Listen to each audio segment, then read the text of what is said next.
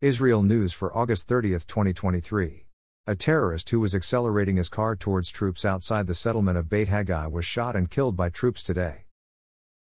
Defense Minister Yoav Gallant met with United Nations Secretary-General Antonio Guterres yesterday and stressed that the likelihood of escalation on the northern border is increasing due to Hezbollah operations, which violate Israel's sovereignty. He added that Iran was funding and arming Hezbollah, pushing them to act.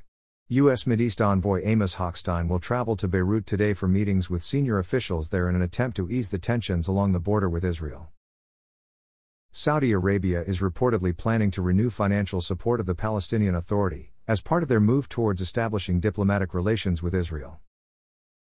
An Air Seychelles flight from the Seychelles Islands to Tel Aviv made an unscheduled landing in Saudi Arabia on Monday due to a technical malfunction. The 128 Israelis on the flight were provided with hotel accommodations while waiting for another flight. Prime Minister Netanyahu thanked the Saudis for their warm hospitality. Thanks for listening to the Israel AM News Summary. To receive the Israel AM News Summary directly in your inbox, subscribe at www.israelam.com.